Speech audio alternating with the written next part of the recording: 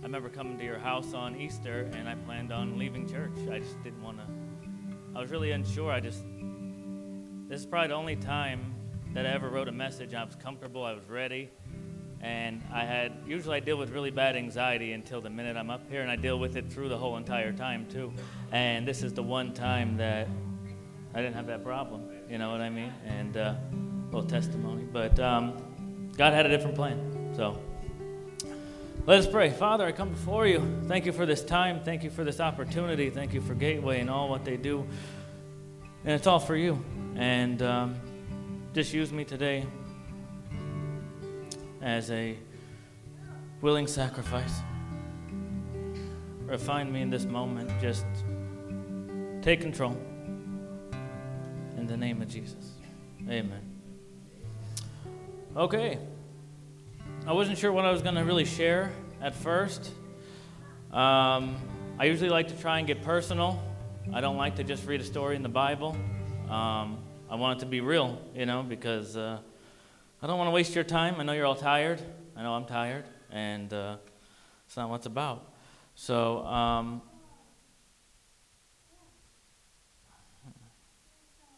if there's anything in this season right now in my life, it's always there, but never usually this bad, that is really trying to conquer me. It's faith.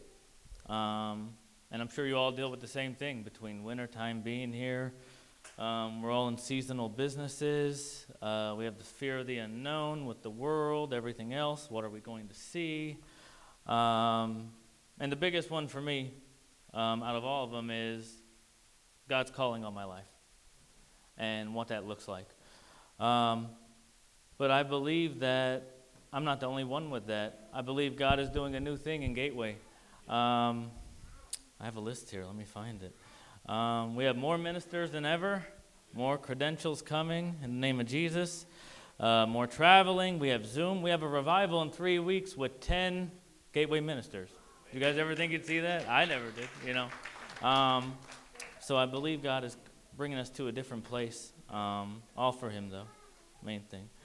But even if you're not ministering, it doesn't mean that God doesn't have a plan for you. Or a purpose for His glory. Romans 12:4-6 says, "For we as many members is one body, but all the members do not have the same function. So we, being many, are one body in Christ, and individually members of one another, having then gifts differing according to the grace that is given to us. Let us use them." Don't let someone else's gift hinder what God has for you and what He's given you. I will always take my unique gift and call. It might not be yours, but I will always take that over a hand-me-down. And if there's anything, I can encourage you that you do the same. When I was thinking about what topic I was going to speak about, I felt God lead me, or who, instantly Joseph came to my mind. We are going to go through his entire story, 13 chapters, so buckle up. No. We're going to go through bits and pieces, but we are going to go through all 13 chapters or through the whole story. So because of that, we're not reading it all. I will just explain. Joseph was one of the 12 of Isaac. He was one of the 12. He wasn't the youngest. I think he was right before. He was Rachel's. He was favored. He was given a one-of-a-kind tunic from his dad. He started a dream. So many of us, the same when we choose to serve the Lord. When we choose to serve the Lord, we too have favor. We have gifts that start to arise out of us depending on how obedient we are. We may even start to dream. We start to have visions, just like Joseph. Genesis 37:9-11. Then he dreamed still another dream. He already had one dream, I believe. This is the next one. He still dreamed another dream and told it to his brothers, and he said, "Look, I have dreamed another dream, and this time the sun, the moon, and the 11 stars bowed down to me." So he told it to his father and his brothers, and his father rebuked him and said to him, "What is the dream that you have dreamed? Shall your mother and I and your brothers indeed come bow down to the earth before you?" And his brothers envied him, but his father kept the matter in mind.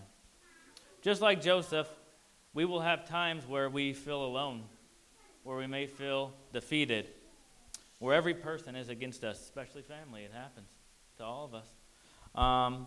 Even though Jacob kept the matter in mind, Joseph was still rebuked by him, you know.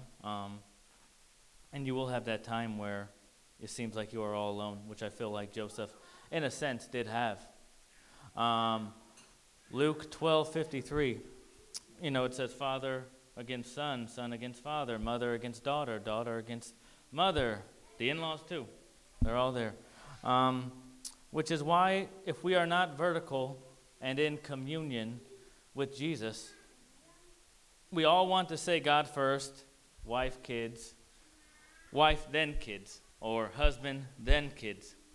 But if we are truly not repenting, if we're not on our knees in prayer, if we are not in our word, and instead we're just taking the world's advice on who we are, we will never see God's perfect plan for our life, which is simple, to serve him. And that's it. It's so simple, but it's rewarding and pure. But we will never see it if we do not have our one-on-one vertical relationship with the Lord, which I believe Joseph did. To know who you are, know who you are, church. Don't worry about man's thoughts. What happens next? For the sake of time, I'll explain. Definitely read it. 13 chapters, 37 through 50, Genesis. But I'm just going to go through it really fast. Give me 10 minutes, like he says. The brothers seen him come from afar. They plotted to kill him. They called him the dreamer. Today, us men, we read Galatians 5 in the group chat with Josh, wherever he is. And it said a little leaven leavens the whole lump. That family, I believe, was the whole bag. And sadly, it can be like that in some cases, in some people. Reuben did talk them not into killing him. But it says in Genesis 37, 23 through 28, we're going to be skipping through. I'm sorry, there's a lot. We're just going to touch little by little. 23 through 28. So it came to pass when Joseph had come to his brothers that they stripped Joseph of his tunic, the tunic of many colors that was on him, that they took him and cast him into the pit. And the pit was empty, there was no water in it, and they sat down to eat a meal. Then they lifted their eyes and looked, and there was a company of Ishmaelites coming to Gilead with their camels, bearing spices, balm, and myrrh, on their way to carry them down to Egypt. So Judah said to his brothers, what profit is there if we kill our brother and conceal his blood? Come and let us sell him to the Ishmaelites, and let not our hand be upon him, for he is our brother in flesh. And his brothers listened. Then Midianite traders passed by, so the brothers pulled Joseph up, lifted him out of the pit, and sold him to the Ishmaelites for 20 shekels of silver. And they took Joseph to Egypt. The brothers tore his tunic his dad made. They faked his death, and they sold him. He hit a bump in the road. Genesis 39, verse 1. Now Joseph had been taken down to Egypt, and Potiphar, an official of Pharaoh, captain of the guard, an Egyptian, bought him from the Ishmaelites who had taken him down there. The Lord was with Joseph, and he was a successful man, and he was in the house of his master, the Egyptian. Joseph's whole life was twisted upside down. But what did he do? God seen him, and Joseph made the best out of his situation. Are we willing to do that, church? Pastor says all the time, make the most out of what God gives you. Whether we are serving or everyday life, make the most of everything you are given, and do it unto the Lord.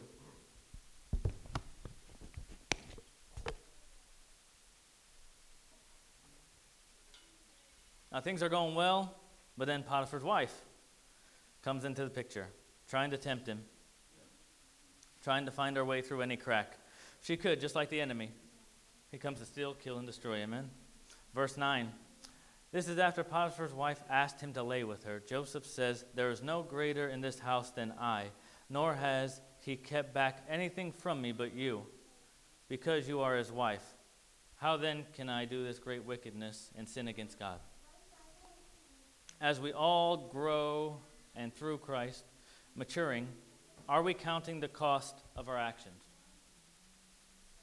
Are we putting God's heart and feelings before our own, church? 12. That she caught him by his garment, saying, lie with me. But he left his garment in her hand and fled and ran outside. If there's one thing I believe Joseph is known for, it's this. It goes past even adultery, though. If there's anything that is going to bring separation and hurt God's heart, run like Joseph. Better yet, run like Forrest. You guys remember Forrest Gump when he runs past the touchdown and he just keeps going and going and going? Run like that. Just keep going.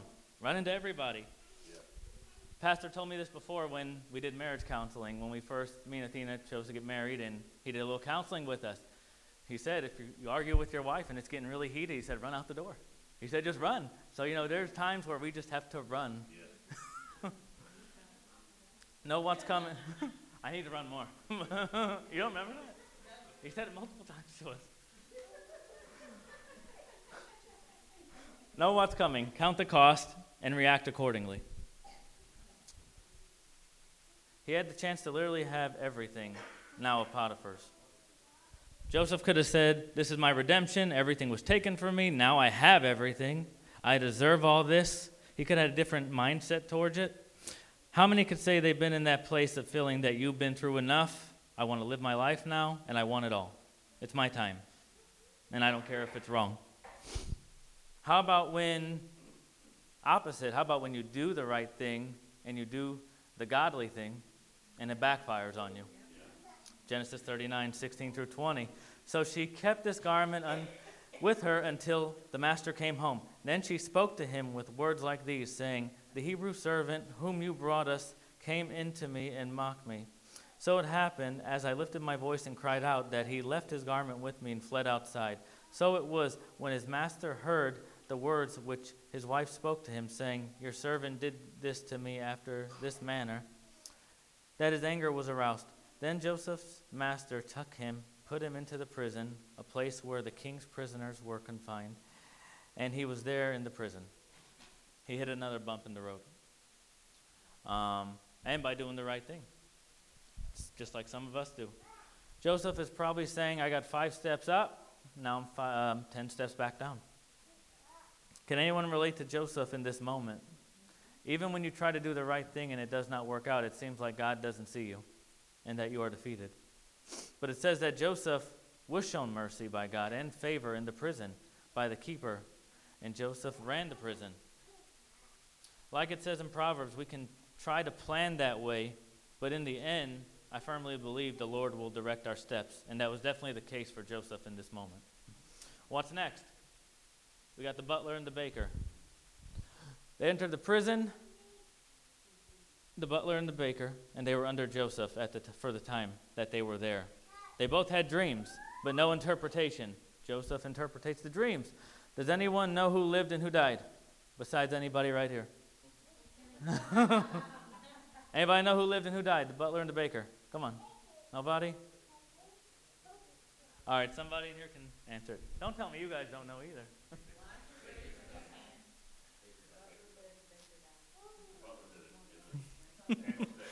With a lead pipe?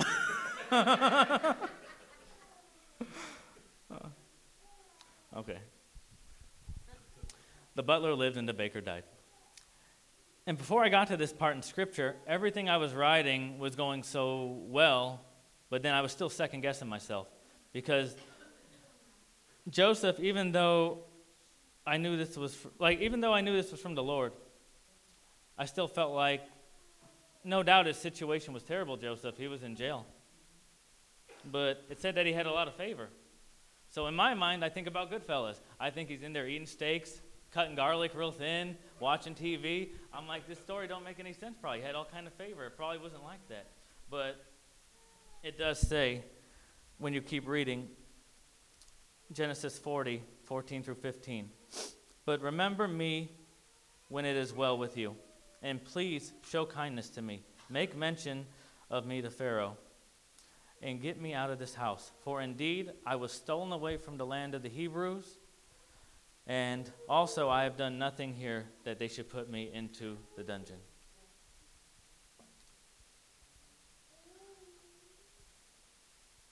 So that's what he told the butler to do after his dream was right, and after 3 days he was back in command.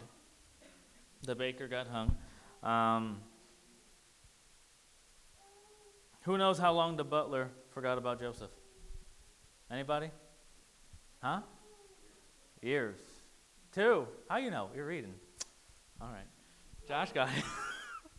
Josh got it. 2 years. 2 years in the dungeon. How many of you guys been waiting for 2 years for something? Maybe longer. You know what I mean? Pharaoh has a dream. No one can figure it out. The butler finally remembers Joseph. What does Joseph say to Pharaoh? Genesis 41:16. So Joseph answered Pharaoh, saying, "It is not in me. God will give Pharaoh an answer of peace." Even through all that, he still, I believe, never gave up on the Lord. He knew where he stood, and he knew it wasn't by might nor by power, but it was by God.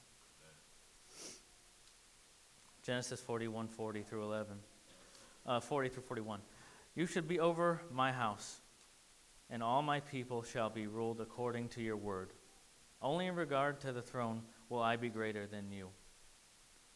And Pharaoh said to Joseph, "See, I have set you over all the land of Egypt."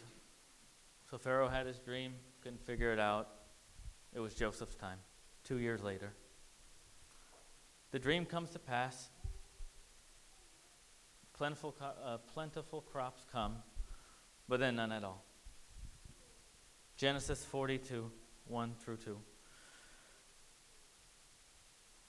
When Jacob saw that there was grain in Egypt, Jacob said to his sons, "Why do you look at one another?"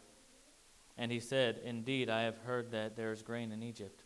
Go down to that place and buy for us there, that we may live and not die."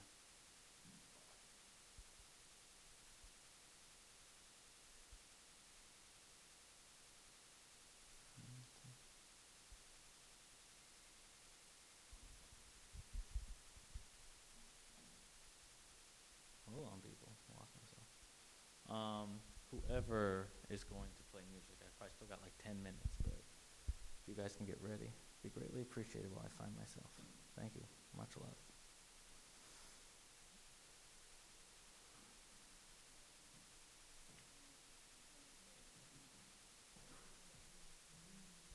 All right.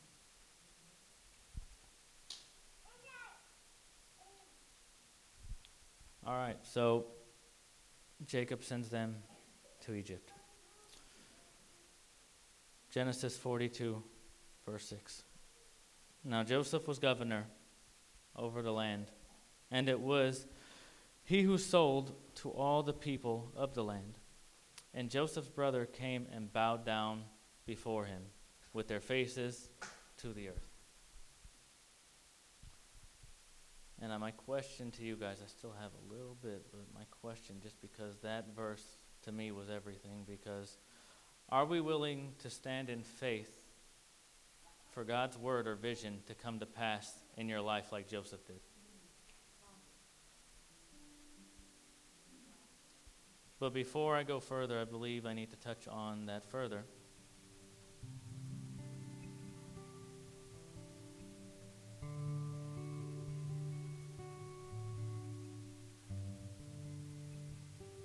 There we are. Sorry, people, my eyes are not the best.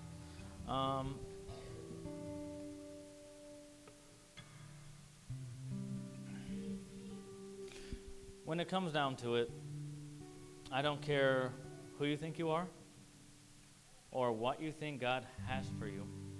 Your main concern on this earth, just like I believe was Joseph's through this entire journey that he went through, from his brothers to Egypt to jail to everything he went through.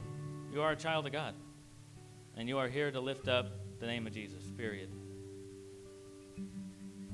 God may have a church for you. You may be a missionary. You may be a traveling evangelist. You may be the best prayer warrior, demon slayer, but before all that, you are and you always will be a servant. Don't miss that. If you did, go back to your secret place and find him again. Before any of these things.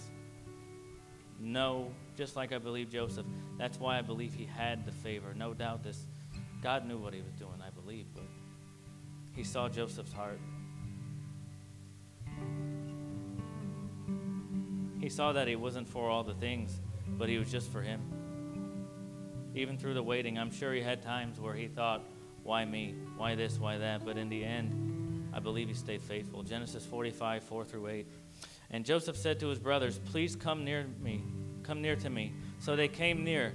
Then he said, I am Joseph, your brother, whom you sold into Egypt. But now do not therefore be grieved or angry with yourselves because you sold me here. For God sent me before you to preserve life. For these 2 years the famine has been in the land, and there are still 5 years in which you will be neither plowing nor harvesting. And God sent me before you to preserve posterity for you in the earth, and to save your lives by a great deliverance. So now it was not you who sent me here, but God. And he has made me a father to Pharaoh, and lord of all his house, and a ruler throughout all the land of Egypt. Yes, Joseph was governor of Egypt, but God's plan and purpose. He was the governor of Egypt, but it was God's plan, but it was for God's plan and purpose, not for his own. Before that, he was a slave. He lived in a dungeon. He was hated. He was rebuked. Nothing about what we do here in Gateway, not one thing that we do or what we stand for is going to be easy. And I'm speaking this for myself. I've served faithfully for a long time, I feel like really hardcore, faithfully. And looking at my life, I'll be transparent. I still live day by day, hour by hour, financially. I have a kid with autism. Sometimes the road looks promising. Last night, if I had hair, I'd pull it. You know what I mean? It was a bad night. I'm not going to lie. It was really bad. Huh? That's all I got. I can't. If you told me that I could have all these things, that David wouldn't have autism, if you told me I could have money, if you told me I could even have hair, but I had to get rid of my relationship with the Lord and everything that he's shown me and everything, the transformation, I would never take it. You know what I mean? If you cannot be faithful on the road to our promise, we may never see it through. Genesis 50:20. But as for you, you meant evil against me, but God meant it for good in order to bring it about as it is this day, to save many people alive. I believe all of us in this time have the same vision. And I'm in awe of what God is doing in Gateway and in our people. I see unity coming. I see hurt relationships being fixed. I see godly change. What we're doing here is bigger than all of us. It's bigger than anything. And if we do not see it, especially in this season that we are in right now, if we do not see it and we do not recognize it, even if you don't think that there's a call in your life, which there is, if you do not take yourself out of the equation for the bigger picture, people that we encounter, non-believers, backsliders, they're going to miss it. And it's scary because it may be the only time they ever hear the gospel again is by you. And if you do not take yourself and everything that is holding you back from doing what we've been called to do, people are going to miss it. Not because we have the power to do anything, but you will be hindering the power of the one who lives inside you. My cry to you today is that you don't miss the big picture. We have to look past the bumps in the road and by faith know God's plan for us. It's good. It's not for evil. That he does have a plan and a purpose for your life. That if you're breathing, there is meaning. Are you willing to believe again that he has not forgotten about you? If he made everything in this world, use your brain. There's a lot of things. There's trillions of things. If he knows every single detail, if he knows every fabric that's in this rug, if he knows all these things, do you really believe that he doesn't have nothing for you? Like I said, this was me, what I was dealing with personally right now. Will you stand in faith with me today that God will see us through Gateway? That we are an end-time remnant being equipped as we speak to do only the Lord's work. If there's any bump in the road, any chain, if you recognize anything and you need help, the altars are open. They're always open. There's no bar against here. There's no rope. Pastor said that this revival is to preach like it is your last message. Treat this altar call like we're not making it to December 1st. I'm going to pray, but if there's anything that I felt like the Lord was pushing on me, and like I said, this was the most fluent thing. I could have probably pulled a 10 minutes and really memorized it all just because it was just there. It was none of me. It was all of him. We are at the end of the end, I believe. Just let God in. Leave yourself out. Let's be pure. Let's be everything that he called us to be. So, Father, I lift up everybody, this congregation, everybody in here. I lift up everybody, Father, that we do not lose sight of who you are. That even though there's bumps in the roads, that we know that this is the cost of everything, that it will cost us everything, but you are so worth it, like Adam said. It's not about how we feel about you, but it's about how you feel for us, that you gave Jesus for us, that we are filthy rags, but you still choose. Look at all the times you've given us, that you just keep going and going and going, that it's kind of pitiful that you have to do that for us, that we just keep letting you go. We look at Judges, they find you, they lose you, they find you, they lose you. I pray that we have no more of that in this church or anywhere, that we just give it all to you today, that we lay every chain down today, that we choose to say yes for what you've called us, because you called us for something bigger, and it's coming right now. Purify us, refine us right now in the name of Jesus. Have your way here tonight. Holy Spirit, fall in this place. Amen. Thank you, guys.